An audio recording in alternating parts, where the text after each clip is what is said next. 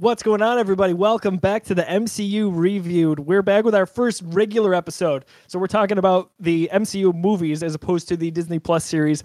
Feels so good to be back. Of course, it's been a long time coming. You may have seen some of our stuff online, whether it's the latest episodes or our funny little trailer that we had. But we've recast Rashawn, so we've had some changes here.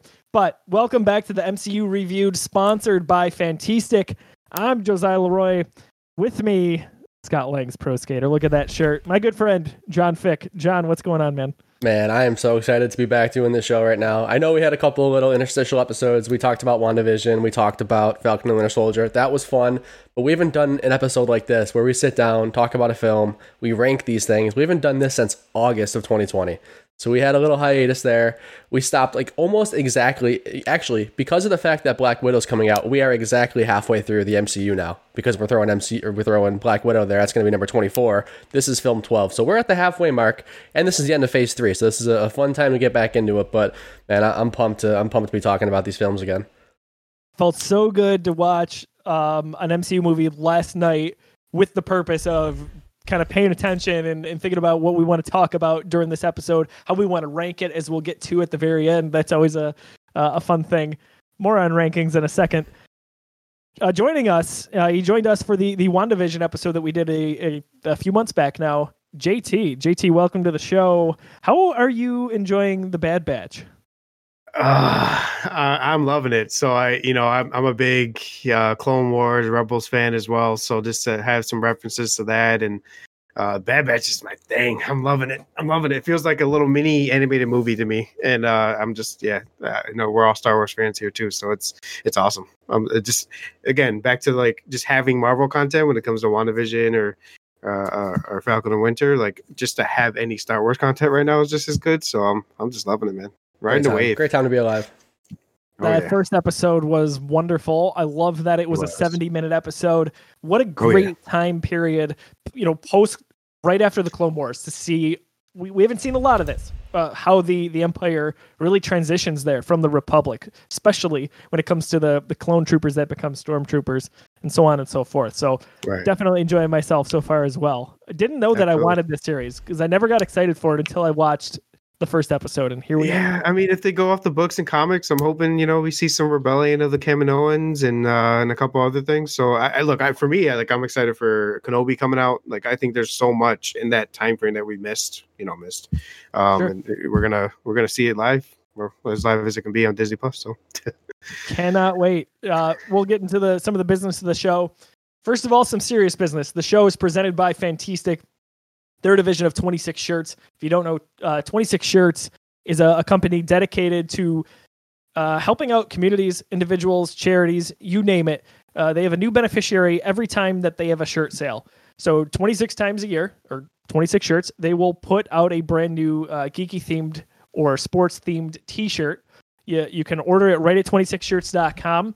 And a good chunk of every one of those sales goes to a beneficiary, such, like I mentioned, a family in need, an individual in need, or a charity. Typically, Del Reed, who's the co-founder of 26 Shirts, is on the show with us. Unfortunately, couldn't be with us tonight, but we hope to have him back for another episode shortly. But again, that's 26shirts.com. You can also check out 26shirts.com/fantastic. So we should probably bring up, that was serious business, some funny business here. Speaking of the rankings, we kind of made a boo-boo. A little bit. We tried to bring JT into the rankings in a way that we thought was a little bit fair and fun because Rashawn had the previous votes, right? So we didn't want to just have JT take over. We wanted a little bit more power there. It helps if you have an accurate ranking list to go off of. For whatever reason, John and I, way over our heads, totally forgot that we were kind of missing some stuff there. So John, why don't you give a quick spiel on what we did, because we took this to Twitter and we had a fan vote. If you voted, I'm sorry, thank you. So basically, when we brought John on, we said, all right, cool. Well, we're going to give you a shot to mess with the list right now because you haven't been on these episodes. So what would you want to change if you could? And he wanted to get Winter Soldier over it would have been Avengers, right?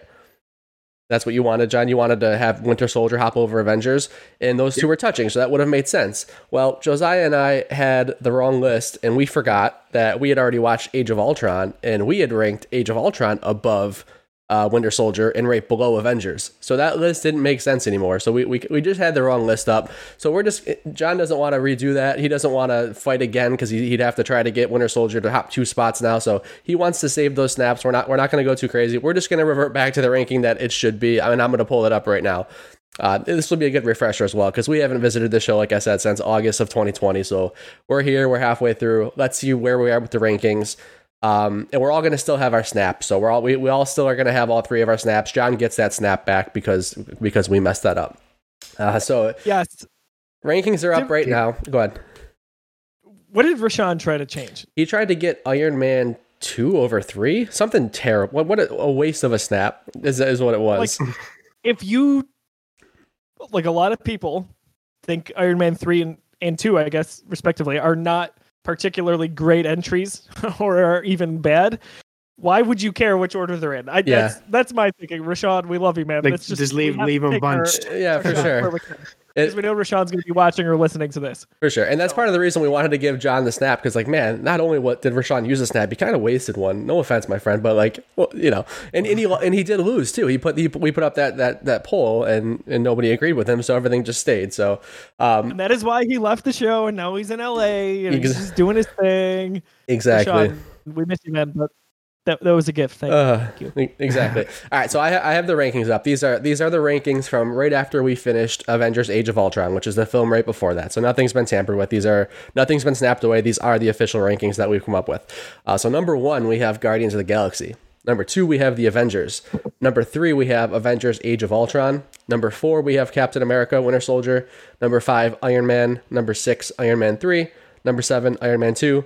Number 8, Captain America: The First Avenger. Number 9, Thor. Number 10, Thor: Dark World. I'm missing the Incredible Hulk. I just forgot to write it in here. That's it. So the Incredible Hulk is 11. I'll fix that when we throw Ant-Man in here. So that's the rankings.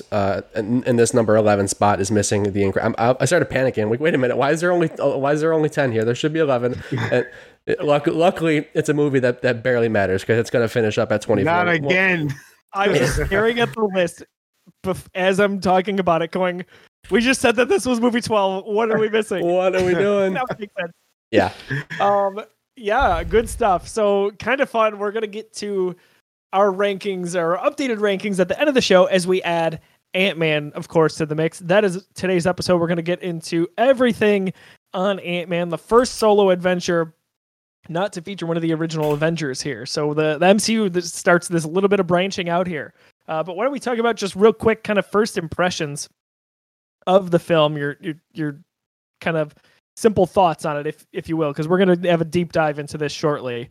John, why don't we go to you first? Overall thoughts on Ant-Man. I love this movie so much. It's so different. It legitimately is a comedy. Like, this is the first movie in the MCU, I guess, up to this point, that is almost kind of a different genre. Like, this is less of a superhero movie, and it certainly is that a little bit. I would say it's a comedy and a heist movie. Those are kind of the two biggest themes you get out of it. So it was the most different movie we've got from the MCU, and I think it was one of those things where I was all in on the MCU and I was ready to go. I think I definitely saw this in theaters, but I wasn't like super pumped about it. I'm like, okay, it's Ant-Man. We're gonna watch the first trailer in a moment. I think the trailer had some hints that it was gonna be funny. Obviously, with Paul Rudd, that you got that vibe. So I wasn't like incredibly pumped about this movie coming out, but it just absolutely nailed everything it tried to do. It is such a good movie, beginning to end. I think it has a really cool cast, a great villain, and it's just super, super funny. I love Ant-Man. JT. Honestly, I just love that they knew a lot of people are like, don't like the quips and little jokes that are all throughout the MCU. I'm a fan of it, depending on where and when they go about it, right?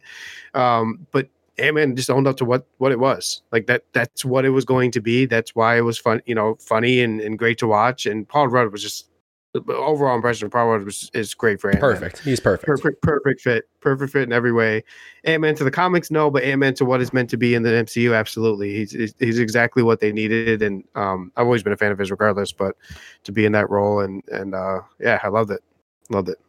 What's funny is going into this, I, for whatever reason, was not a huge Paul Rudd fan. And I know that's funny because, like, he had been very, very popular at that point.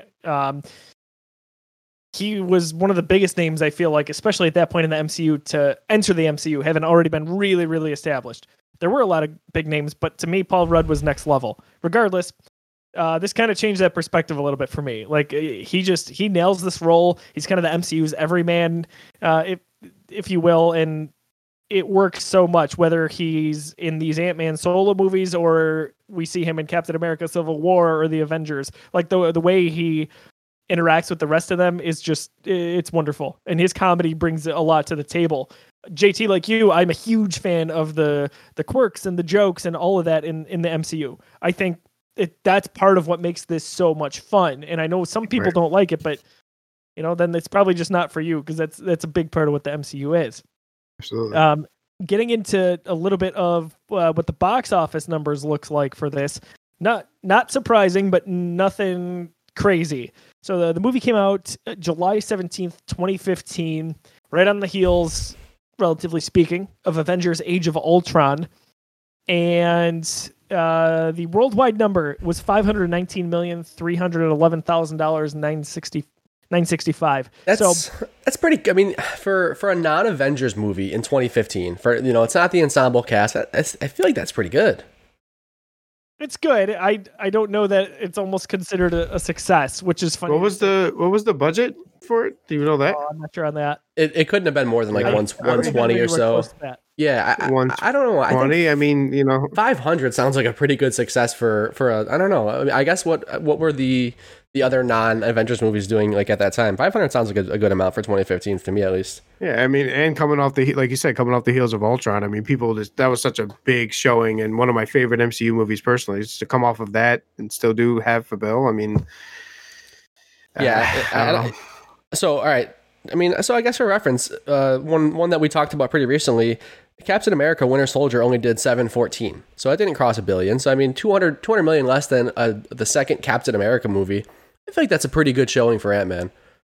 One of my I would say it is too. I'm thinking from Marvel's perspective. Now is different. I mean, now we're at a point where in 2019 they put out 3 $1 billion movies in the same year. So like that, I think once Infinity War hit, they kind of just crossed the threshold where it's like, all right, there's a good chance anything we do is going to hit $1 billion.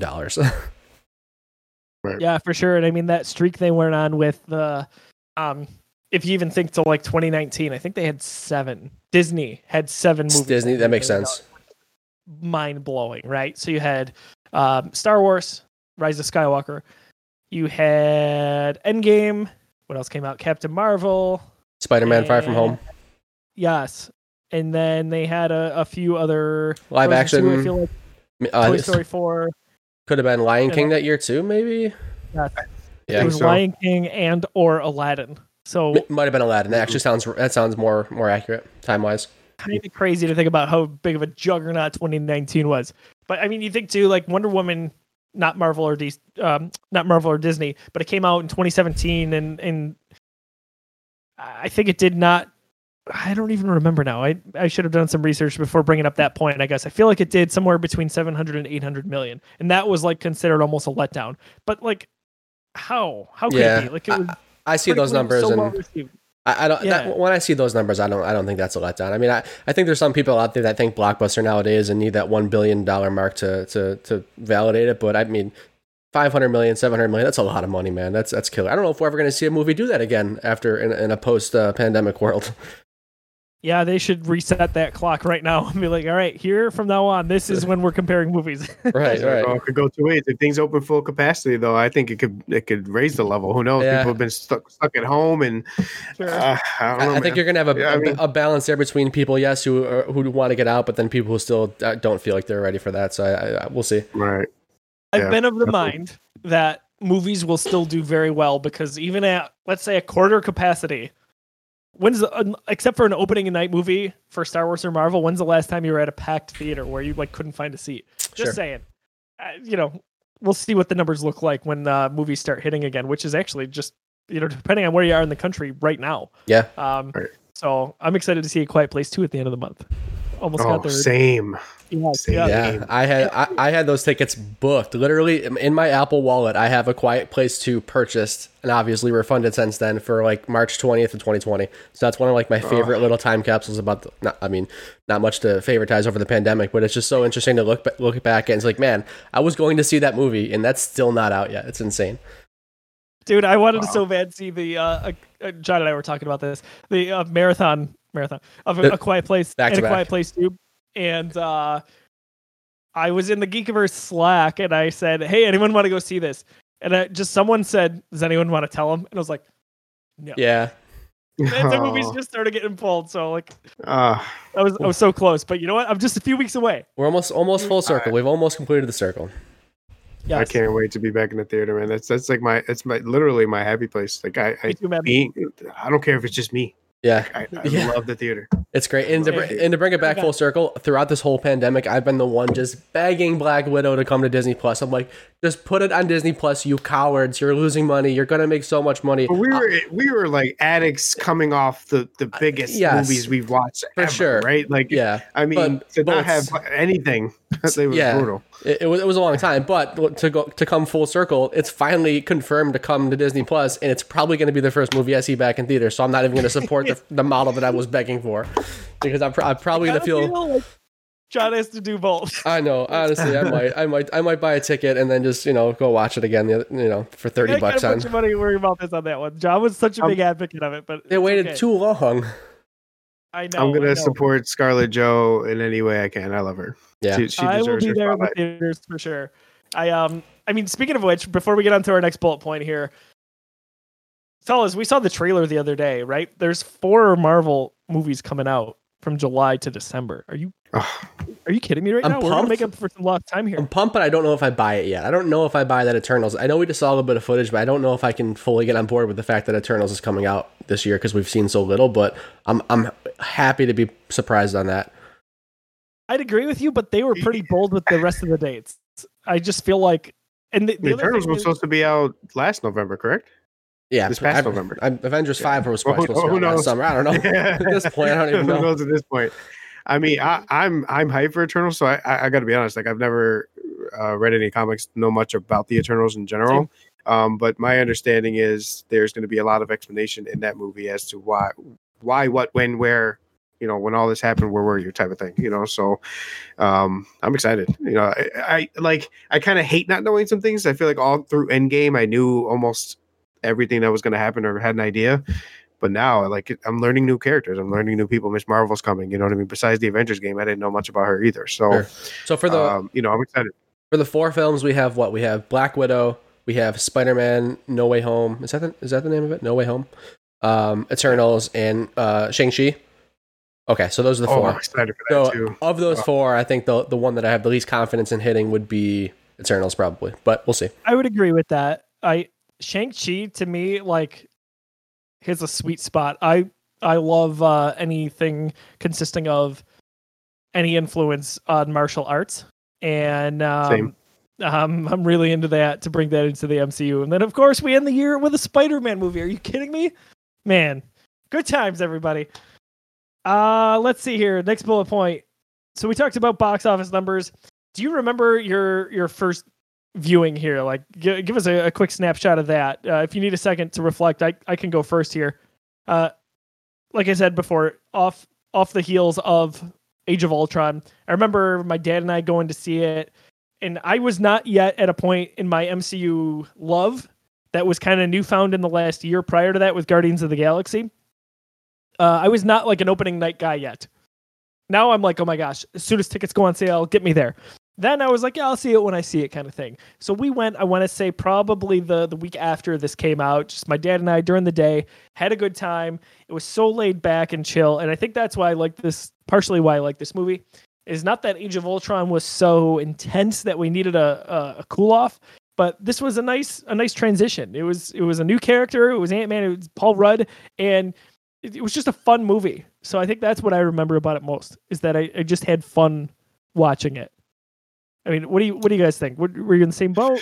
I think I'm kind of just sad thinking about it because we're just not in the theater yet. But we'll forget about that for a second. We're gonna get there. So it came out I think a little after my birthday. So I have a Marvel crew. So every time I watch any Marvel movie, it's me, my wife, my two brothers. We've added a friend so far, and I think another friend's adding on. All I know is I make sure I watch it. I'm not going to worry about getting 7 tickets. People want to hurry up and get their tickets. I just was excited. Anytime I can watch any new MCU with my crew, we've watched every movie since Avengers 1 together, I think, all of us. I loved it. I loved every part of it. Like you said, Paul Rudd, always a fan of him. And I missed the experience. It just I'm nostalgic. I'll put it that way. JT, I can almost taste that popcorn, man. We're almost there. No, well, me, I'm the wife is a popcorn. Uh-oh. JT froze. Oh no! I think the gods have spited him for about to say he doesn't like popcorn. That's kind of like a serial offense. I don't think we can accept that on the show. So, John, if you didn't know, you froze. You froze right when you said the word popcorn because I think you were about to say you didn't like it, and now I see you back. We see you moving now. So, what were you about to say? So that's pop. Okay, we're good. So I like pretzels and cheese more than popcorn, and then the wife has popcorn. I can't get mad at you for that. She takes my cheese with the popcorn. That's a pro maneuver right there. That's a pro move right there. Well, popcorn and cheese. I tell her to get her own thing of cheese. I'll pay for it. Why would she have some? You have some right there. She knows what she's doing. That's ridiculous. JT, you know how this works. She doesn't want any. But then when you have it, it looks so good. You just gotta have some. I'm a pro at this. The worst. Yeah. And then can you bring my? Well, I don't want Regal to come at me, but can you bring my drink inside the theater? Oh, my purse is still full. Okay, whatever. We're going to the movies. Empty the purse. We've all heard it. That's what the purse is for right now. Mm-hmm. If I gotta put some crab legs in there, you better empty that. Jeez, if you don't be that guy, I hate when people bring anything pungent into a theater. I know crab legs is like a crazy. God, and I know you'll love this because you're a Five Guys guy. Oh no, I had a woman. Five Guys. You know what? I'm sorry, this is totally off topic a little bit, but we were watching Avengers 1. I'll always remember this. This is the most memorable experience I've ever had. This woman had the largest spread of Five Guys for her and her 5 kids I've ever seen. Enough for me to eat and everybody else with to eat. And I honestly almost asked her for a burger, but she. Literally, the bag was like full. I mean, just handing out burgers. That's offensive. Like that. I mean, like there's a line there when it's like, all right, come on, this is everybody's experience. If you're bringing anything that's hot and has a smell to it, like that's not what I'm here for. I want to smell popcorn. That's not that's bacon too much. Cheeseburger, and I mean, it smelled good. I was hungry. So JT, little did you know, the burgers cost about $150 combined, but that massive bag of fries, $3. Yeah, exactly. That's the Five Guys model right there. Oh man, that's where I'm going after this. I think, John, kind of your memories of your first time seeing this movie. Yeah, so I can't put my finger on who I was with, but I know I had to talk them into it. I don't know if it was my fiance or if it was a friend of mine. I didn't quite have my MCU crew yet because once I started working at Apple is when I really like nailed in like a bunch of core dudes that I was going to see these movies with. And I don't think I was at Apple in 2015. That doesn't sound right. Oh wait, yes I was. So that must have been it, and I must have had to talk the crew into going to see Ant-Man at least opening weekend. Maybe they were not down to see it right away, but I just wanted something to do that night. I knew I was going to see it eventually, but like I said, we're going to watch the trailer in a second. I was like, okay, another new MCU character. I'm sure I'm going to like it. I'm sure they're going to sell me on it, but like I'm not pumped about it. And that's kind of how a bunch of my buddies felt about it too. So I had to talk some people into it. And I remember going and seeing that in opening weekend, may have been like a Saturday or Sunday, a couple of days after it came out, and all of us just being like, man, this is the point where we're like, we had a little bit of this in Guardians of the Galaxy as well, but kind of just nailed it home that these guys are not missing right now. They are taking characters that we don't care about. They are doing different genres. Like this is a straight up comedy heist movie. Like I said before, this is not a superhero movie whatsoever. There's some fun elements about it, and obviously some great ties to the MCU, but this is a different genre, and they just nailed it. So like, I remember that first viewing in the theater is just like standing around in the hallway of the theater, just talking about how blown away we were. So, man, what an experience. I think I mentioned it on the Guardians of the Galaxy episode. So we're talking about last summer now. Game Informer basically has their calendar of movies and games coming out, and they reference Guardians coming out in that August. So August 2014. And they say, all right, Marvel, we get it. This is a test. if you get us to care about Guardians of the Galaxy, something nobody cares about, then we're in. Joke's on them, man. Yeah. Because Guardians of the Galaxy was awesome, and then you get Ant-Man, and you get these other characters throughout, and even to where we're going next, like Eternals and Shang-Chi. Like, I don't necessarily say that I would be excited about those movies, except for this track record. Exactly. Right? Like I'm sold because they've given me no reason to think otherwise. So why don't John, if you want to cue up the trailer, I'll give another quick promo here. Again, the show here is presented by Fantastic. It's 26shirts.com/Fantastic. If you're watching on YouTube, you'll see the wonderful shirts that John and I have on. If you're listening, we'll have to describe them pretty quickly for you.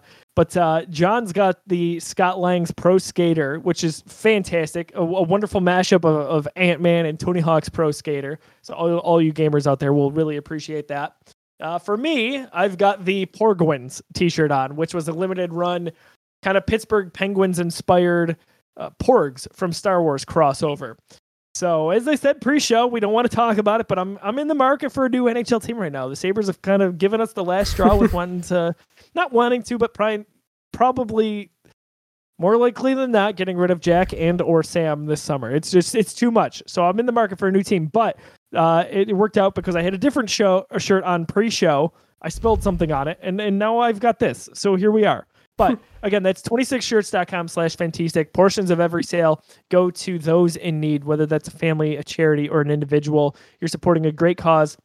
They've raised over $1.1 million to date, which is quite unbelievable. So we love those guys over there, led by Del Reed and crew. And we'd appreciate it if you go check them out.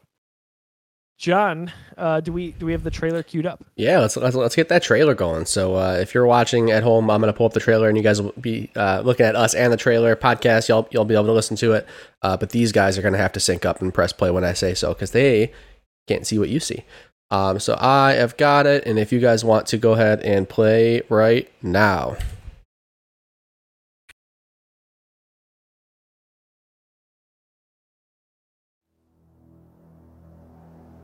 Scott, I've been watching you for a while now. You're different. Now, don't let anyone tell you that you have nothing to offer. Second chances don't come around all that often. I suggest you take a really close look at it.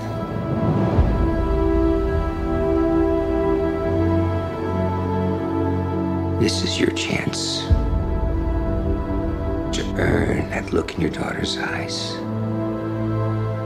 to become the hero that she already thinks you are. It's not about saving our world. It's about saving theirs. Scott, I need you to be the Ant-Man.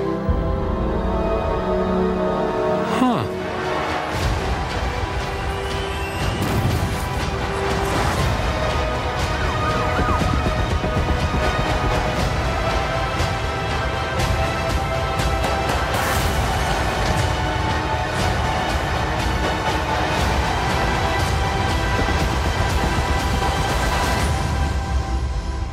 One question. Is it too late to change the name?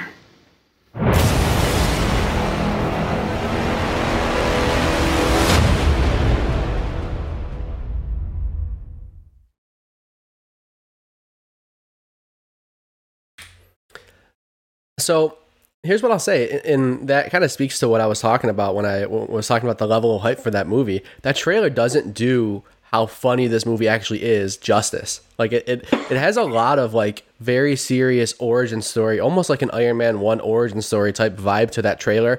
Obviously we get the little quip at the end about changing the name and like, all right, cool, Paul Rudd's in this, he's going to be Paul Rudd, but like I almost would have expected more of like an upbeat, like San Francisco type vibe to the first trailer of this movie. I don't even know if I remember seeing that since I probably haven't rewatched that since it was first unveiled. So I don't know. What do you guys think? That's for sure the first time I've seen that trailer since before the movie came out 6 years ago now. That does not capture the flavor or essence of the movie at all. And it's bizarre because to me, Guardians of the Galaxy did. Yeah. If we're talking comparables, you know, a little bit 10 or 11 months before Ant-Man comes out, comes Guardians. And that movie had me hyped, and I knew pretty much what I was getting into.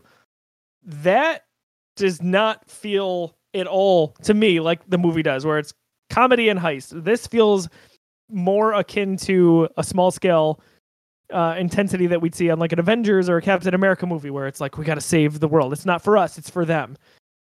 I don't know, kind of interesting. And for the most part, we've enjoyed these trailers, and it's not to say that I don't enjoy that one, but I kind of missed the boat. Like, swing or fall full weight into what your strength is there, and it's Paul Rudd and what he brings to the table. JT, what are you thinking? So I can't remember exactly how I felt back when I watched it, obviously in 2015, but I like, did Marvel really have, I guess there's a question first, did Marvel have the Marvelness of today back then? They were getting there, right? In my eyes, Guardians is when they like really convinced the world. Like Josiah told that story about the Game Informer. Like, you know, if they can convince us, then I think so. But I think I know what you're getting at, where it's like, all right, maybe they weren't sure, like based on maybe they weren't sure they could sell a funny movie that didn't feature something crazy like Guardians of the Galaxy. I'm wondering if they felt they needed to keep the general theme of the other movies, you know, besides Guardians, just to keep drawing some people in. And that's why they felt that trailer was what they needed. And then boom, it's a surprise. Now that's boom or bust, right? So boom, it's a surprise and people love it, or boom, it's a surprise and people hate it. So maybe that's why you didn't get more than the 500 million we talked about. You know, some people may have not liked it. And for me, I love the fact it was more like Deadpoolish. You know, that kind of vibe. Sure. It just didn't give that off in the trailer. Especially, I'm assuming I didn't feel that way back then either. So, yeah, this feels safe. This feels like, you know, I guess the Marvel I know is what we talked about, a little bit more of that balance between the comedy and action. But here, it's more a serious tone. Almost feels like a trailer we would have gotten for like an Iron Man 1 or 2. Yeah, exactly. If we go back that far. Like, we're going back in time from 2015 to 2008 or 2010. I've enjoyed this experiment most in terms of on the show, us watching a trailer and seeing how we dig up feelings or how it correlates to the movie. Because this is the biggest outlier that I can remember so far of anything we've watched. For sure. It's kind of interesting to see. And we've talked impressions on the film a little bit, but if you guys had a ballpark it, do you know how many times you've seen this movie? Whoever wants to go first. Yeah, so I'll say it's not one that I always like, even though it's like a comedy like we've talked about, it's not one that I've tossed on just kind of like as a background movie. It's like, I've got nothing on, let's toss on Ant-Man. I've probably put it on to watch it for these kind of rewatches that I've put myself through. Like anytime I'm looking to like rewatch the MCU is probably really the only time I've sat down and rewatched it. So I'd probably put it at like 4. This may have been maybe like the 5th time I've sat through and like watched this movie all the way through. But I mean, I will say that I like it more and more every time. So like, I'm kind of excited to rewatch it again. So I would say this is the first time I've watched it to try to find the minor little Easter eggs and details myself, right? Like I think I've definitely watched it, I'd say maybe 3 times. This is the 4th. Just rewatches in general for the whole MCU. I do that too often, I feel like. But nothing that's just, like John said, it's not a throw in the background thing for me. Just randomly speaking, like Endgame's my always throw in the background thing. Like I can watch Endgame a million times over. So, nothing on that level. So about 3-4 times. Yeah, I think it kind of almost like speaks to the fact that like it's just a really good cohesive movie. There's almost nothing crazy tentpole about it. Like we're gonna have a segment a little bit later. Like, what's your favorite moment from the movie? When I was watching this film, it was tough for me to sit down and think about a moment that was the moment for this one. It's just a really good cohesive film. So it's not something I toss on just because I just want something on in the background. It's something that when I sit down to watch it, I want to sit down and watch it. You know what's funny is I find a balance there. So for me, I've probably watched this straight through easily between 8 and 10 times. This has been because it was right around the time when I was finding that love or that passion for the MCU where that was really starting to be established for me. This one is past that. It's where I've sat down and watched it 8 to 10 times. I would estimate a background movie for me, or one to kind of have on as I fall asleep. Like we've all got those shows or movies that we put on, whether it's Netflix, Hulu, Disney Plus now. That's been one that because I feel like it's got these happy The comedic for sure, but like it's not a super intense movie, so it works for me to fall asleep to in a lot of cases. And that was a go-to for me maybe a few years ago. So I would say 8 to 10 times plus all those kind of half viewings when I fell asleep to it. Favorite non-title character. So anyone not named Scott Lang here, who's your favorite character in this movie? You could name a handful here. John and I always kind of like try to get there first, but I'm going to cede it to JT. JT, he wins the jackpot. There's only one. 100% is Luis. Luis is my favorite, hands down. First of all, I'm Hispanic, so repping Hispanics all day. He's just the perfect fit. I mean, speaking of this movie, and then obviously Amanda Wasp, and his little parts and how he's connected to us with the Avengers. Like, how does some random guy just connects you to the Avengers? And his stories are honestly. So again, I'm Hispanic. That's exactly how Hispanic stories go. Like that, stories go like hours, tangents, and they can't just Avengers are looking for you. Like it's you can't just tell them. You need to tell them everything that happened in between. And it's like talking to my wife, and it's just I was just about to say I'm gonna have to get my fiance to take a 23andMe because she's got some tangents. Listen, that's definitely how it is in the world of Puerto Rican life, I guess, if you want to call it. But yeah, he's who wouldn't pick him? I mean, I'm assuming you guys are either there or might have someone a little different, maybe. But Luis, 100%. Yeah, I did have someone else in mind because I felt Luis was obvious. Go ahead. So maybe that is an answer. At the end of the movie, Michael Pena, though, like what a. I respect comedy moments like this so much, where it's so clearly not a part of the script, but like he just did it because Michael brought that to the table. But he said yes, and then he does this, yeah, like this like twitchy half smile. I freaking love that so much. I love that. So good. It's so good. Yeah, JT, that's a good one. I had to steer the ship from John there just to see what was going to happen. Right. John, I'm going to let you go next. Man, it's so tough because like that.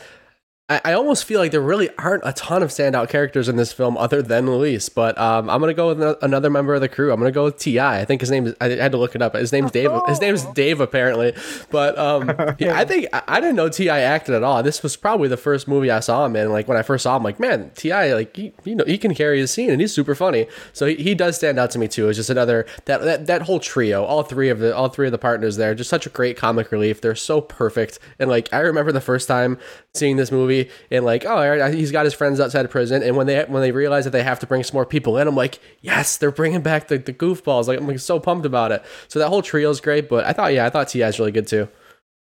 They work so well together. I love that crew so much. I hope we get more of them in Quantumania, right? Yeah. That's going to be Ant-Man 3 whenever that hits.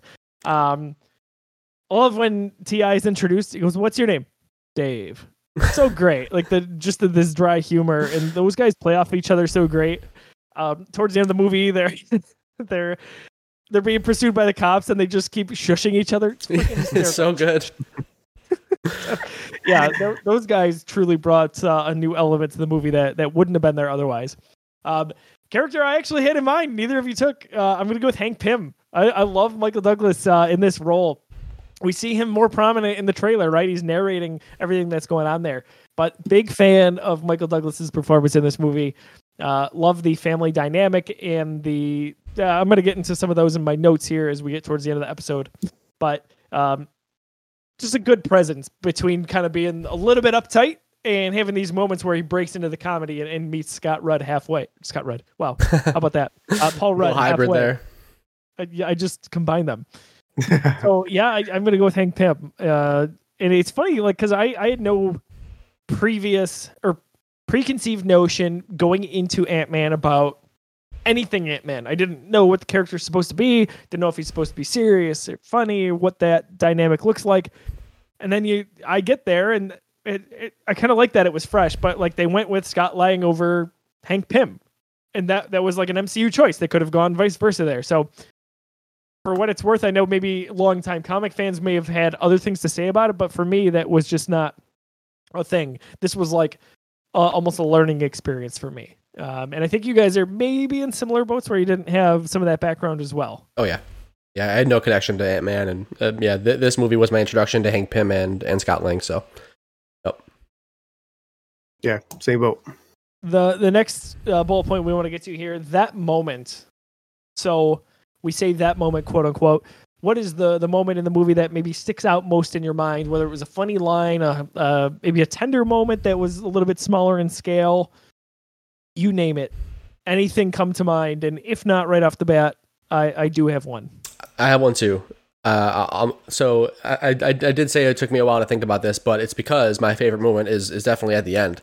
We talk about this being a comedy and a heist movie, but this final battle between the Yellow Jacket and Ant-Man is really awesome. They use the gimmick of the character, the powers of the Ant-Man, the limited powers of the Ant-Man, super well and super creatively. That final scene when there's a lot that goes on and gets him there, but using the shrinking and enlarging discs to get one of the ants to be huge, and when they're running around in the train set, like those set pieces, like it was funny obviously at the same time, but like it was just such a cool way to use that gimmick. I thought that whole final fight, one of the strongest endings in an MCU movie, like the final climax was just so clever with using all of the things that have been established in this film, all the callbacks and all the little toys, the tank, everything like that. Like it was so well done. That final fight and the use of all of those shrinking and enlarging text was my definite that moment.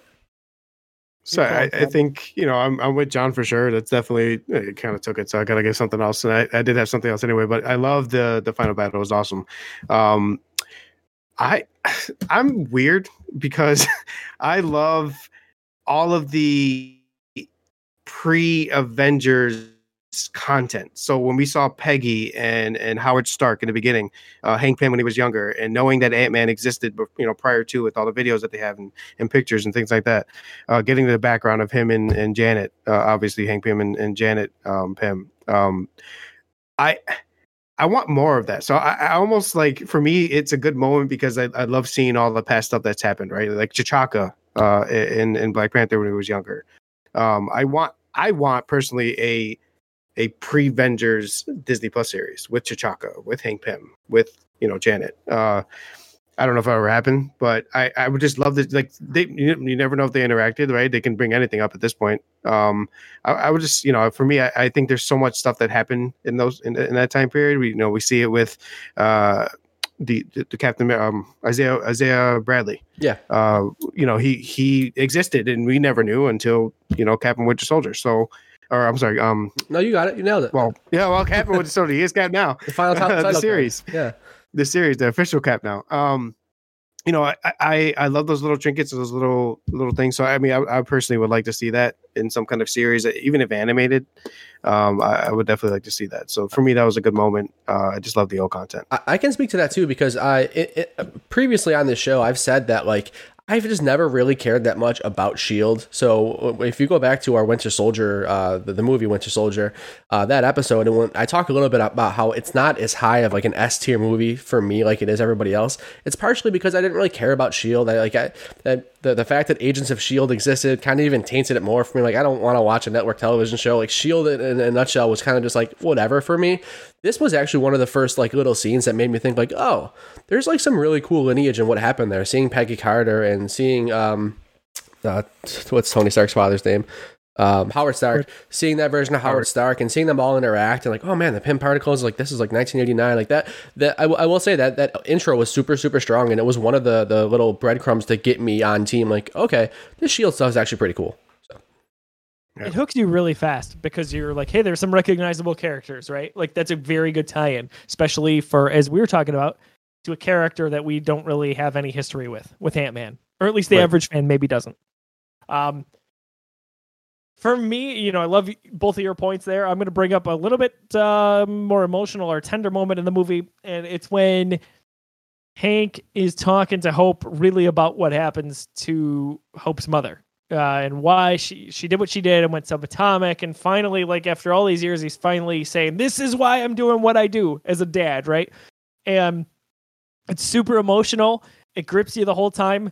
And then at the end, like nobody else can, Paul Rudd makes it hilariously awkward.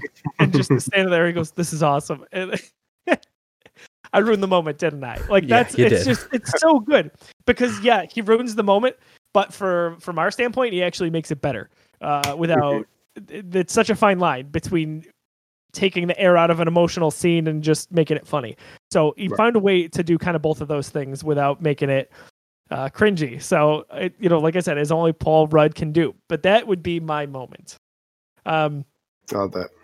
I want to get to JT. Typically on the show here, I've got just way too many notes, and we've covered a lot of them. But I'm going to jump through them. If you guys have some comments, definitely break in because I want to talk about them more. But as I go through the show, I've got these kind of observations that I just bullet point on my phone, and I'll get to it.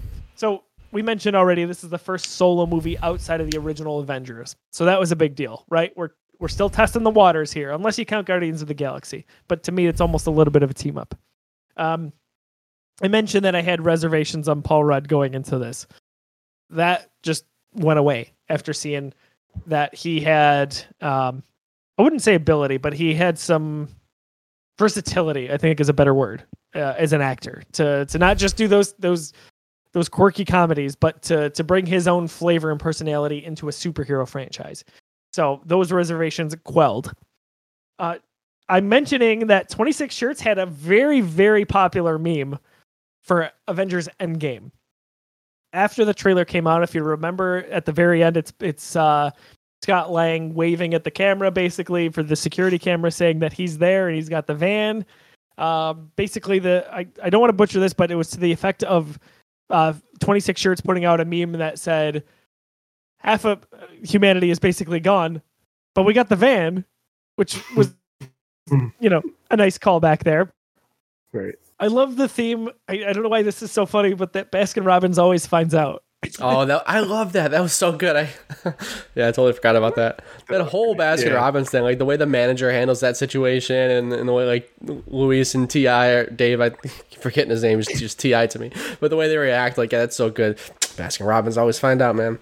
So good. Luis, man. Baskin Robbins always finds out, bro. Yep. It's so good. So I think the manager's name is Dale. Like that's so hysterical. Mm-hmm. That guy. I'm in charge of this guy. Oh yeah. We can't keep you, obviously. It wasn't a violent crime. It was a cool crime. It's a cool crime. What an acting performance that is. At the very end, so you notice he says, "Totally cool. Off the records, off the books. I'll look the other way if you take a mango fruit blast on the way out." He did. So he's drinking one as Scott is walking out of being fired. Pretty funny. I have maybe this is loaded, maybe not. I have an answer in my head already, but I want to ask you guys this. Is Darren the worst MCU villain? Oh, no. Not even close. No, I love Darren. I mean, like, all right, that was an overreaction. I don't love him. I think he's very, very well written, and I think it's like perfect for this plot. I don't like he himself. I think plays the character he's supposed to, and he's completely unredeemable. He doesn't have any of those kind of qualities we look for in someone, some of the more two-dimensional type villains. But I think he's perfect for this plot, and there's definitely worse villains. I think Obadiah Stane is by far worse. I think there's a lot of. I think we can go through that list. Okay, so definitely not Obadiah from my standpoint. Good points overall, John. JT, I want to hear your answer to that. The worst, no. I think you're a little upset with the writers. Kind of speaking of what John said, he was a one-dimensional, typical villain of a superhero movie. Yeah, I'm mad. I'm angry. I'm bad. Stop me. Okay, you stop me. Movie over. But I mean, that's kind of like. That's not really dare. But no, and that's not bad though. So I don't mind that, right? Like that's just what that movie was. And speaking to, I guess the lower budgetness of it, like that's just what it was going to be, right? Real quick before John gets his point in. Yep. I'm not saying he's the worst. I'm just asking. You're asking the question. That's fair. Okay. So not even a rebuttal to that, kind of just to support that. Yes, super, super one dimensional, but the writing is very transparent about it. Like, and there's really exactly, and there's no like plot holes is even too much of a word to use, but there's no gaps in why he gets where he gets, because like right away there's a quick mention that this serum messes with someone's mind, and then they give us this really cool scene where he just straight up kills somebody in cold blood very early in the movie. So we know, like, we don't have to get with an Obadiah Stane. All of a sudden he's this CEO who wants to make a lot of money and he wants to keep selling weapons. And then 2 seconds later, he's murdering thousands of people in the streets with a super suit, right? So like that's the jump in logic. We kind of got a little bit more clever writing, or at least just a good paper trail as to why he gets to where he gets. Like he's spent his life, he's obsessed over this, and now the chemicals are affecting his brain. He's doing some crazy stuff. ISIS a dude in cold blood in the bathroom. Okay, we get it. This guy is a villain. He's not just a CEO who wants to make money. He's a bad dude. Got it. Noted. Now I know why this final fight's going to be a real final fight. I guess some people could just have an issue with what the plan was for him, but they executed their plan perfectly. It's kind of what you're saying. Like they knew what they had with him, they went with it. So yeah. I agree. He's the worst. Definitely it's not amazing, but yeah, go ahead.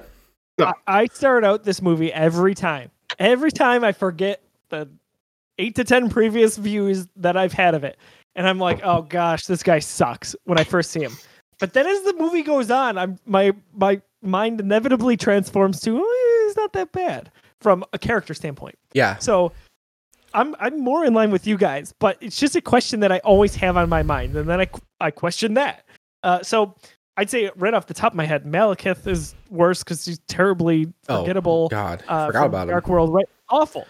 You could have given me an hour, I wouldn't have gotten that name right. Who is the villain in Incredible Hulk? Is that Abomination? Yeah, it's Abomination. Yep, it's Abomination. Okay. He's below that. Like, yeah, there's a lot of bad villains. I don't want to get off on a tangent. There's Jude Law's character in Captain Marvel. I would even say just like so. I quickly get back to like the middle ground with him. I think there's actually pretty good development with him, despite being relatively one-dimensional. Because you mentioned there's reasons to why he is the way he is. There's the serum, so to speak. There's the emotional issues with not having or kind of been rejected by Hank, his mentor, right? Like there's some baggage there. He's not totally this jerk for no reason. Doesn't make it any less worse, but you can at least get behind it a little bit. Like we talked about. Not that we could ever in a million years justify what Thanos does down the line, but it's not that he's just doing it for no reason. At least there's something there. So doesn't justify it, but I wanted to ask the question because it kind of came to mind as I was watching it. I think it's a fair question. He's very one dimensional, and he's almost pretty. He's a pretty bland character, but I think it's written well, and I think he serves the purpose of the plot well enough without having any glaring plot holes. He doesn't make me roll my eyes every time I see him on screen past the first time. There you go. So that's enough. Once there's a little development, I actually don't think it's a bad performance, and I think it's a decent character. So I'm happy we had that discussion. I wanted to ask it. Bullet points again. Scott and Cassie's relationship, man, it's good. Beautiful. I call my daughter Peanut, and that's absolutely where I got that from. Right? It's how it goes. So I love their dynamic. I love their the loyalty from his daughter, despite being in kind of a messy situation, and I love also how it mirrors Hank and Hope's relationship to a degree. So that's something that I don't know if it's just because I have a daughter myself, but you kind of start to see these things from a little bit different perspective. So I think it's beautiful. Obviously, as we've gushed a little bit, this is the start of Luisa's awesome lip sync montages, I call them. Lip sync montage. Man, just so good throughout. We get the one midway through the film, and of course the one at the end, which has some really nice tidbits. But again, Michael Pena, man. Those are so much fun. And my favorite thing to do is imagine the actor listening to Michael Pena and trying to match his lips. My favorite one is Anthony Mackie when he's sitting on the bench. If you just watch his facial expressions, you can tell he's just listening to, obviously that's the way they had to record this, that they listen to his VO and then he tries to match it. It's just so funny. Like just watching Anthony Mackie try to nail that. And he does. It's super, super good. What a fun day or days that those must have been on set recording all of that. Like, just Michael, you go do your thing. We're gonna bring it to the set. Yep. It's so good. That's awesome. I love the line. So when Scott's trying to blow the safe door off in the basement, and they go, "It killed DiCaprio." Oh yeah, he killed everybody, not the old lady. I love those guys. Their dynamic's so good. Mm-hmm.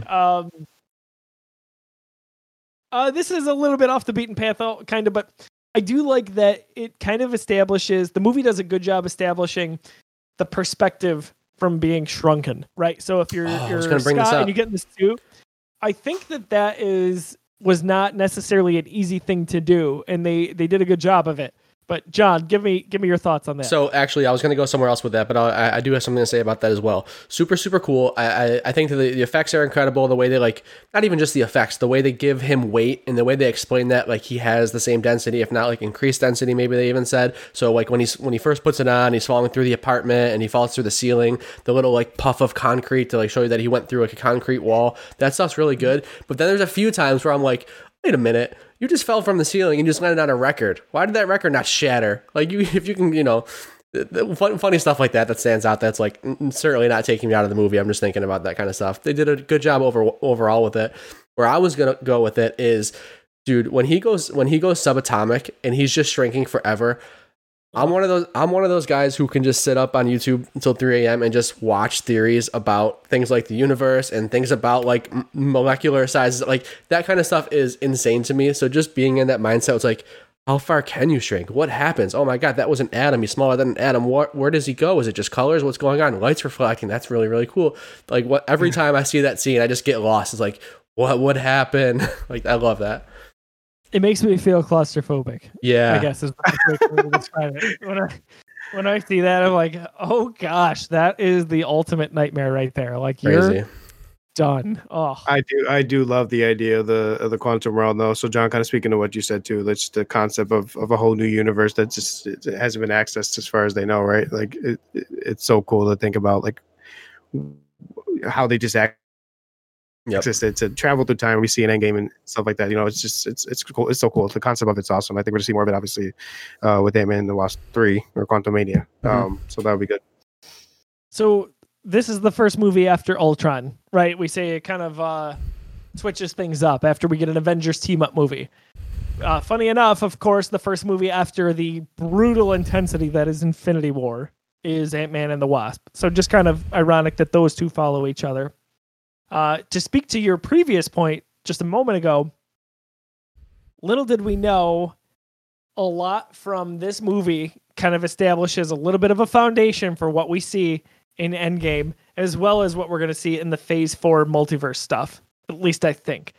Kind of, it's funny to think back and think that this movie was way more important even than it felt originally, I guess. I agree. I don't think anybody could have predicted that the Pym particles and that the quantum realm were going to be the solution to beat Thanos at the end of this 23 arc movie.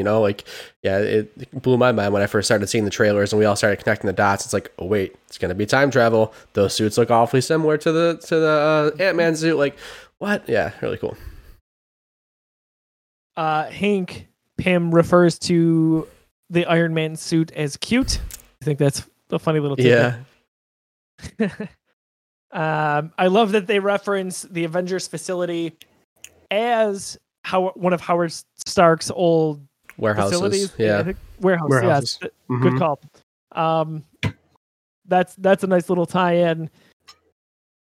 Seeing Anthony Mackie there, so their little fight, right? At that point, I can't imagine that I ever would have thought that we'd get a series pretty much surrounding that character. Yeah. And here we are in 2021 and we did, and it was freaking awesome. Oh, and by the way, he's Captain America. And I sadly was not part of the episode you guys recorded for the series, but my biggest takeaway from that, real quick, not to go off on a tangent, but I never thought I'd be interested in Bucky and Sam's history, background, where they're going, what they're going to be. But goddamn, that series, it totally turned me around for sure. Like it really did. And he's Cap. Like we never thought we'd see him be Cap, and here we are. So it was awesome for sure to see him in those minor roles before that. And I would have never thought he'd be where he is now in the MCU. You know what I mean? So back looking at from the filter of back then, it's like, oh cool, they got like a B-list MCU person to make an appearance in this. But now it's like, oh my god, look at how far he's come, man. Like you said, we see him as Cap. They did their job. Like if you watch that series, you get it and you're on board. He is Captain America now. So to watch this film with that new filter, it's like, oh man, no longer is he a B tier guy that they're sneaking in there. How cool that they got him. It's now it's like, man, he's come a long way. This is awesome. I know we talked about it a little bit on our last episode, but I knew, truly whatever was going to happen in this Bucky or the Falcon and the Winter Soldier series, that Sam was going to be Captain America. We know that pretty much from the end of Endgame, right? And man, Anthony Mackie, just a wonderful performance in that series, which we could talk about forever. If you guys keep seeing me look up at the ceiling, it's because there's a spider that has made its journey basically. Oh, so wrong show, man. No. Come back from It looks like you need Ant-Man to help. No, that's a great segue. I'm gonna hop in and talk about one of my favorite moments. And I'm sorry if I'm taking one of your bullet points away, but you're talking spiders, man. Because I'm gonna be like, okay. Yeah, we're talking spiders. So in that final Luis spiel at the end where he's talking about how the Avengers are looking for him, I figured it's one of your notes on there, but you said spider, so I had to hop right into it. We had heard rumblings that possibly Spider-Man could be making an appearance in the very next movie in this franchise, which is Captain America: Civil War. So to get that at the end, I'm actually a big fan of the actress who plays the journalist, Anna Akana. She's talking through all this stuff. She's like, "Oh, you got to be more specific. We've got guys that fly, we've got guys that crawl, that swing, guys that crawl on walls." And I remember the pop in the theater where everyone's like, "Swing, crawl on walls. What? Sony still owns them." We didn't it was so good to just plant that seed way before we've even gotten a trailer for Civil War. I'm pretty sure at that point. So man, that was awesome. So maybe my timeline is fuzzy here, but obviously that was a bullet point for me. You know me too well, John. I thought very close to then, maybe like a month or two before, we had gotten word that it was happening, that Spider-Man was allowed to cross over. They reached an agreement. I could be wrong on this, but I'll just tell you as I remember it. So as I remember it, I thought that maybe that happened just prior to the time Ant-Man comes out. You could be right. Civil War comes out in 2016, but the first trailer comes out December 2016. Yeah. So Spider-Man probably would have already been a part of it, I would think. But I remember, if I remember it correctly, seeing that and being like, oh my god! Yeah, did they just say what they said. So even freaking out. Even if you're right about that, I remember being in so even if that story came after or before, I remember being so I will see it, I will believe it when I see it mode. Like sure. I could see all the articles and everything like that. Like until I see or hear Spider-Man reference in the MCU. Sure, they made an agreement. I don't even know if I trust half of the reports that I see. Like kind of when we were going through all the the most recent will Spider-Man be in the MCU anymore? I didn't believe half of that stuff until I saw like Disney actually tweet that kind of stuff out. So even if we were there and we had that report, I was definitely like, I still need to see it before it's real for me. And this was the first time he was referenced, so it was still huge. Even if it never happened, like let's say they had not reached that agreement or not gotten Spider-Man into Civil War and this happened, doesn't matter. You can still tease that. Like that's still an okay thing. It was there. Oh my god. So when I see it now, I really, really appreciate it because it's like, holy moly, what a time that was. Think back to social media and everyone just freaking out. All right, our friend has almost made it to the corner, so I think I'm okay. So if you guys don't mind real quick, I have one. This is way before any of this in the movie when Darren had met up with the remnants of S.H.I.E.L.D. and a couple of other people that were looking to buy the product, right? Buy the PIM particles or their army, the mini army. So I've been doing. I went down a rabbit hole a couple weeks ago, and I call it the 10 ring rabbit hole. So within all of the Iron Man movies, within this movie, we see signs of Shang-Chi's 10 Rings organization. So like the organization that the Mandarin is a part of, right? One of the guys in the room, for Cross's presentation, had a 10 Rings tattoo on his neck. So he was a part of the 10 Rings. Also, and I'm sure you guys have probably seen this or noticed it yourself. In the second Iron Man, the Ten Rings gave okay, what is this? Ivan? What's the villain's name? Whiplash. Whiplash is the comic book name, but Yep. they provided him the documents to get to the U.S. So like the Ten Rings have been around for a very long time. They're a main villain for Iron Man. They're the organization as a whole. But to see like to look back in all of these movies, and when I literally look for this stuff now. So like when I go and do a rewatch, I look for the little remnants of like a guy crawling, or just to see that the Ten Rings have been around since Iron Man 1. Like the people that kidnapped Iron Man were part of the Ten Rings as well. So like Shang-Chi is coming, and I think it's going to be awesome. Like just to see how they really connected the dots throughout the the past 12 plus years. So yeah, and I think I'm excited. I'm not fully there like you. Like I'm not scoping that stuff out, but I've seen it. I've seen a lot of that stuff tweeted, and I've seen it referenced, and especially because so many people thought in Iron Man 2 it was burned so easily. So many people thought like, oh, this is what you're gonna do with the Ten Rings, and I even forget who the Mandarin. Yep, the Mandarin, or was that was Iron Man 2, right? Iron 3. Okay, yeah. So people, everyone thought like, all right, Iron Man 3 is when they burned it. Like, this is how you're going to use that character. Like, all right, we're done with the Ten Rings. That was like a fake Mandarin. Like, people were bummed about it. So to see like those things continue to be planted, people who. So you remember when the fake Mandarin was approached with the guy with the silenced gun or whatever? Yeah. That was a Ten Rings member.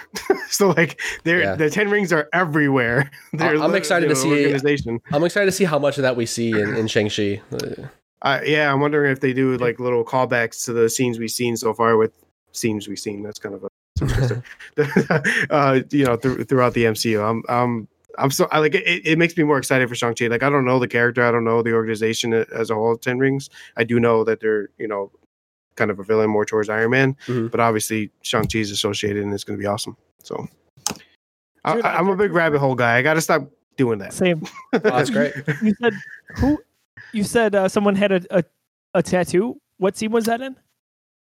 The presentation that Cross gave for the army of all the Hornets. Yeah, one of the guys has a Ten Rings tattoo on the side of his neck. Yeah, I did not notice that myself. I would have never noticed that myself. But down my rabbit hole, I noticed that, and then I started digging more into where else have they been. I live for that stuff.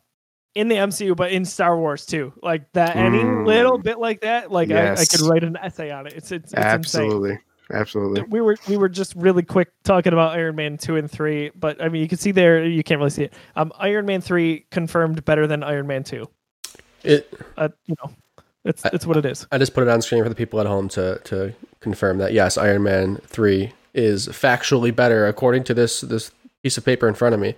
It seems like it's factually better than Iron Man 2. Yeah, you can't really argue with the facts. It's in print. Last few bullet points here. Luis says, the system? Love that so much. I'm in a system. The system. That whole sequence is great. Good. I could say, I'll let you let me. Just fantastic. That's a scene you got to watch over and over again. Yes. Okay, so Kurt is the name of the third guy we haven't talked about in the trio. Yeah. That is not Dave and Louise. Yep. He is superstitious. So the reason I say that, it's funny because in this one he says, this is the work of gypsies. It's kind of funny. In Ant-Man and the Wasp, my favorite thing ever is, as I reference all the time on Geekiverse shows and have made a nickname for John, is Baba Yaga. So in Ant-Man and the Wasp, when he goes, Baba Yaga, it's funny that to a degree, his superstitious beliefs were already here. Yeah. I just never thought about it. This is something I don't think I noticed until watching it last night. And I know it's obvious. But Luis, as he's a security guard or dressed as a security guard, is whistling. Yes. It's a small world. How did I not notice that? Everything he does while he's the security guard was almost going to be that moment. The fact that literally the scene before he's actually a security guard, he's like, should I have like a shtick? Should I whistle or something like that? And Scott's like, no whistling. hard cut, he's whistling It's a Small World. So funny, like perfect for that character. And also when he knocks that dude out, he's like, that's what I thought. And then Hope walks by, he's like, I'm sorry, it's a very unfortunate casualty in a very serious mission. Like that's where he shines in this movie, is that whole security guard scene. How about also him taking that guy out of the building? Oh yeah, before it blows. Yeah, like that's so quick, but he has a contract. I gotta get that guy. Yeah. So good. Luis there, it's so funny because A Small World is obviously not only funny because it's Ant-Man, right? Yeah. But because it's a Disney property. Like, man, they never fail to intertwine those things. Little stuff. And I love all that. I'm here for all of it. That's why we have shows like this. Right. At the end when John, you referenced one of your favorite moments, or that moment was when they're using the discs, right, to enlarge and shrink, and they're battling each other. Thomas the Tank Engine was basically my first so good Geekiverse thing before I knew that I would ever be in the Geekiverse. Like, it was Thomas the Tank Engine and then Star Wars. Like, that was it. I loved Thomas so much. When I was little, I had maybe some of you can relate to this if you're listening. We started with the metallic trains, and then when I was maybe like 5 or 6, the wooden versions of those where you can piece them together came out. If you're in Buffalo, Hobby Lobby was not Hobby Lobby. Niagara Hobby was a very famous store that you would go to and get your trains. Just for me, that was like a little bit of a nostalgic tie-in, I guess. But yeah, Thomas the Tank Engine for the win. It's on Netflix, by the way. There are newer versions of Thomas on Netflix, which of course you would know that. Of course. I've tried to have my daughter start there, but she's not having it. It's okay. You can still watch. You can still watch. You don't need to wait. That's all that matters. What's real quick, small tangent. My daughter's first Star Wars experience. I always envision being her maybe 5 or 6 years old, and then we finally start to watch either the Clone Wars or the movies. On Disney Plus, there's something called Lego Star Wars: The Freemaker Adventures. It's actually pretty damn funny, but it stars the Freemakers, which are a family, and their old Republic era droid named Roger, which is a battle droid. So anytime my daughter wants to watch Star Wars, she says, "Daddy, Roger." Oh, that's amazing. Character, yes. I kind of love it, but at the same time, I'm like, her first character love is Roger the battle droid. We've got some questions here. So that's good. Anyway, speaking of Star Wars, I didn't even plan this. I believe there are 2 Star Wars references here, whether it was intentional or not. But again, they are Disney properties, right? And so this is just ahead of Force Awakens coming out. Darren's lasers are absolutely ripped from AT-ATs or AT-ATs, however you say it. Oh, the way they fire. It's the same sound. Yeah. Yes. Okay. Listen to it. Identical. Kind of interesting, don't you think? I've never thought of that. Listen to it. You won't be able to unhear it. They're identical. Empire Strikes Back. Hank shows a diagram on one of his bits of technology earlier in the movie. And it is absolutely the same, updated, but the same as when in A New Hope we see the briefing on the Death Star and how to blow it up. Where if you fire the proton torpedo down the chain and it explodes. I can't remember. This is like maybe a half hour into the movie at most. Can't unsee it. I wasn't even going to bring it up until at the end of the movie we hear the lasers and they're the AT-ATs. So I think I see what you're doing there, Disney. It's all good. 2 last things. So actually 1, because we already covered the crawling, or we got a guy who crawls up the walls. It's a line that our family says all the time because it's such a stupid, funny thing. But back it up. Back it up. It's so good. And I feel like that scene was only meant to be like maybe a few seconds, but they kept the camera rolling and it was just hysterical. Yeah. So just a guess, but that feels like Michael Pena to me, where he's like, back it up. Oh, yes. A little bit of improv there. Yep. Yes. 100%. I talk throughout the episode of Paul Rudd's comedic timing, but man, Michael there just steals the show. Steals the show. Guys, I had a lot of notes there. I didn't think I was going to have a lot of notes for Ant-Man, but I did. that's where I'm at. I don't know if you guys have anything to add that I didn't cover that was on your mind. You tell me. In my eyes, we covered it all, man. And we talked a lot about this movie. It's just so fun. It's just so fun.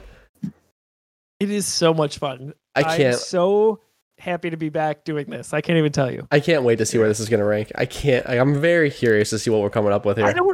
Here's the thing. So before we typically have gotten to our rankings, I have an idea of where it's going.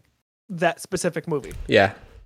I'm just going to kind of go with the wind here and see what happens. I just know my answer will probably be whatever John's is. That's kind of how it works out. It is. We've only disagreed a few times. I think we had one disagreement where you would have kept going with Iron Man 3. You would have put it ahead of 1, and I didn't do that. Watch the video clip if you're listening or watching on YouTube. Go to our YouTube and search "they recast Rashawn," because what you're describing right there, John, is what happened. It is what happened. I would keep going with Iron Man 3, but I wasn't having it. That's okay. We found a happy medium. So, John, I'm going to give it to you just if you want to recap what the rankings look like, and then we'll let's get into it. I've got it up here. I did manage to sneak the Incredible Hulk back onto the list. Unfortunately, we do have to have that listed because it was one of the movies we watched. So here we are. Yeah, we got number 1, Guardians of the Galaxy, 2, The Avengers, 3, Age of Ultron, 4, Winter Soldier, 5, Iron Man, 6, Iron Man 3, 7, Iron Man 2, 8, Captain America, First Avenger, 9, Thor, 10, Dark World, 11, Incredible Hulk. So, I mean, where do we start? So I'm gonna start low. I'm gonna say let's just start, and I think we can all probably agree we can start with it right above Thor. Let's work our way up. Does anybody think that Thor's a better movie? No. Okay. So we start with it above Thor and behind Captain America, the First Avenger, which I'm voting right now. I bump it above First Avenger. Where are you guys? Josiah, you? John? You as well? Unanimous? Above first, yep. Okay, so above the First Avenger. So now we've got Iron Man 2. Man, we know how Josiah and I feel about these Iron Man movies. To me, it's very tough. Even though I know we're going to have to, it's very tough to even get these out of order, because to me, like, the Iron Man trilogy is just very good, and it's just like its own little trilogy. But you can't just stick 3 movies there on the list and just not move them. Trilogy. It's tough. Yes. I put it above Iron Man 2. I think that this is a much tighter movie. I love Iron Man. I love all the Iron Man movies, but I would say Ant-Man is a more cohesive story and a better movie than Iron Man 2. What do you guys think? Just to go forward, I mean, I think it's better than Iron Man 3 as well. So definitely 2. Definitely 2. Whoa, hot shot. One at a time. Definitely. So, okay, let's not do that then. But Iron Man 2 for sure, yes. Well, okay, so it already hops Iron Man 2 because John and I both think so. But I want to hear what Josiah has to say. Dude, I struggle with Ant-Man because when it came out, I felt like I would have had it at the top third of the list. Oh my gosh. I'm so stressed right now, not just because that Spider's gone. I'm gonna, obviously it's a moot point, but I'm gonna leave it. You wouldn't say it's above Iron Man 2. It is all up to you guys to progress Ant-Man. It's up to me. Further on the list, I'm done. It's up to me. Would I put Ant-Man above Iron Man 3, which I know John already would? I absolutely would. John, think of Rashawn. We know you're going to be watching. This has nothing to do with Rashawn, but I wouldn't. I love Iron Man 3.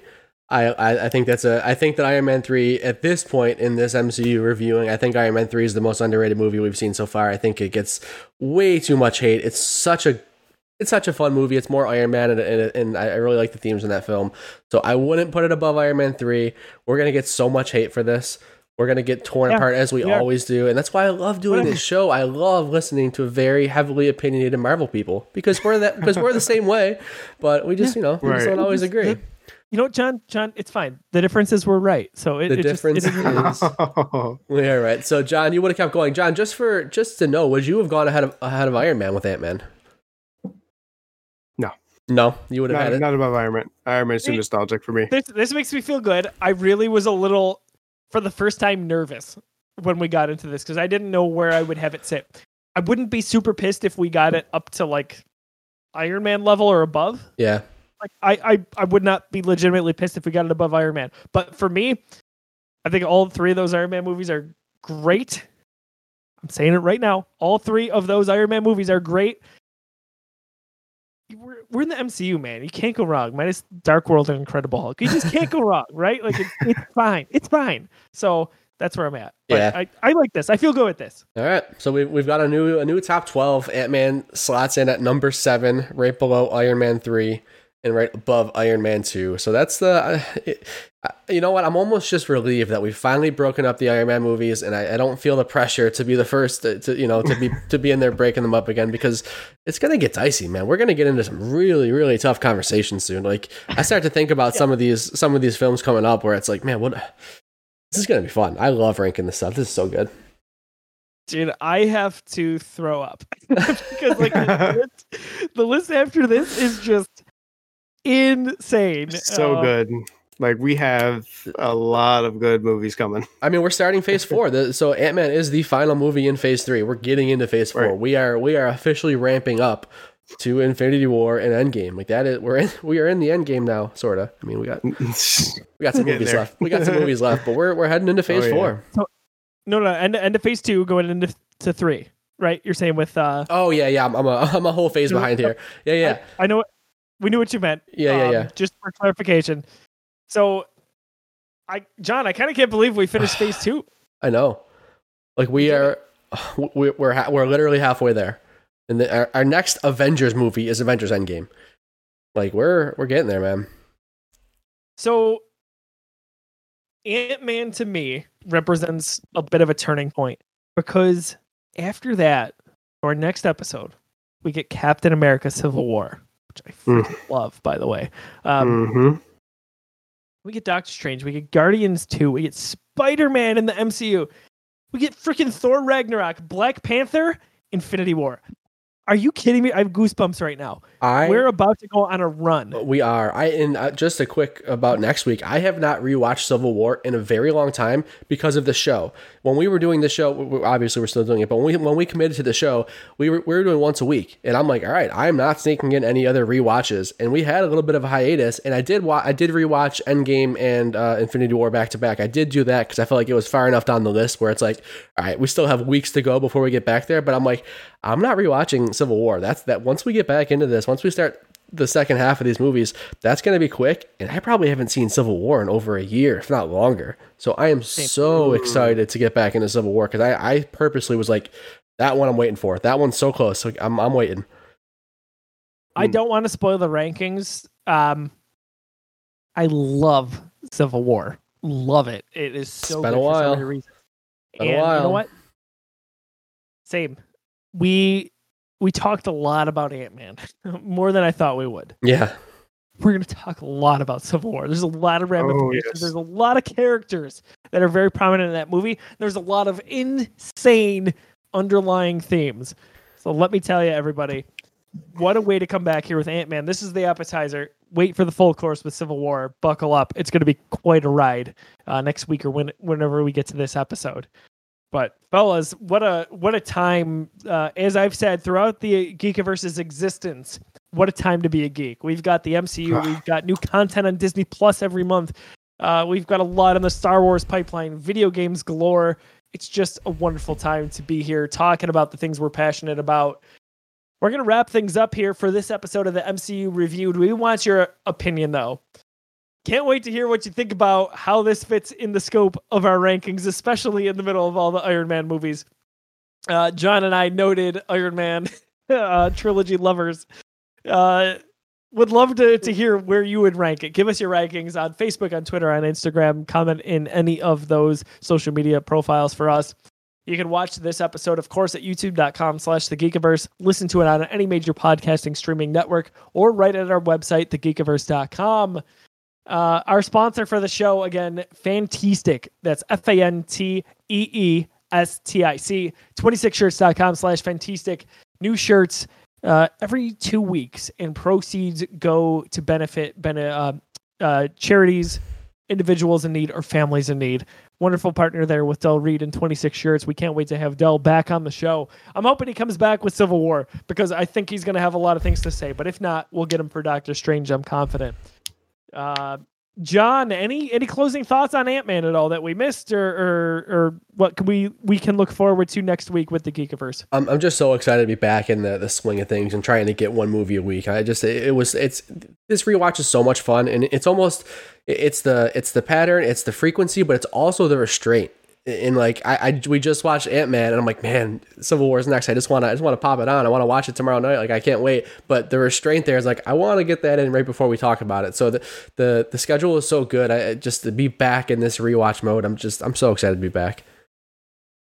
I could not say it any better, my friends. It's nice to have that schedule to almost hold you accountable to watching it, but to have that discipline. Oh, our spider friend is back. Beautiful. Son of a so watch along with us. That's the point of this. We want this community watch along. That's why we started this during the early days of the pandemic to have something to do. But we're optimistically getting out of the pandemic. Continue this journey with us. We think it's going to be a blast, especially as we get back to theaters here. JT, anything we missed on Ant-Man? What we can look forward to for Civil War, getting back to movie theaters, you name it. Hit us with your thoughts. Nothing on Ant-Man. I think we pretty much went through everything. I'm just excited to do this. Like I told you guys when I first joined up, I love Marvel. I love Star Wars. Those are my two favorite things. So just to be able to watch the movies I watch all the time anyway and talk about them. But there's one thing. Come on. Oh no. What? Wait, what? There's one thing. Hold on. You guys hear that? Oh yeah, we heard them all. we're bringing Ultron up above Avengers. Baby. What? I want that vote out there. I want that vote out there. Whoa! I want that. Ultron is one of. I honestly, I have it. I'm not going to give that. We'll go cross that road when it gets there. I have it above Avengers 1. Ultron. I'm going to snap it out. John, you're. Man, I did not see that coming. You legitimately have me surprised with how we're ending the show. Me too. A lot of times there's a little bit of almost feigned surprise. This is totally genuine. 100%. I am a huge fan of Ultron. As a villain, as a movie. Same. It's not going to stay number 2, just based off of what I know is coming, but I want it above Avengers, and I'm okay with that being the case. So, but do you think that the fans will support it? Do you think you'll win this? I've started to notice a lot in Marvel Reddit and Marvel just Twitter speaking. A lot of people are like, the nostalgia is always going to be there for the first Avengers movie, but they're starting to see it's not the best, and I think I'll get enough votes. Wow, the snap's coming. I applaud the confidence because it's something that I'm close with you. I'm close there on you. Like I every time I watch Age of Ultron, I love that movie even more. And that we just talked about that. I think with the WandaVision for sure.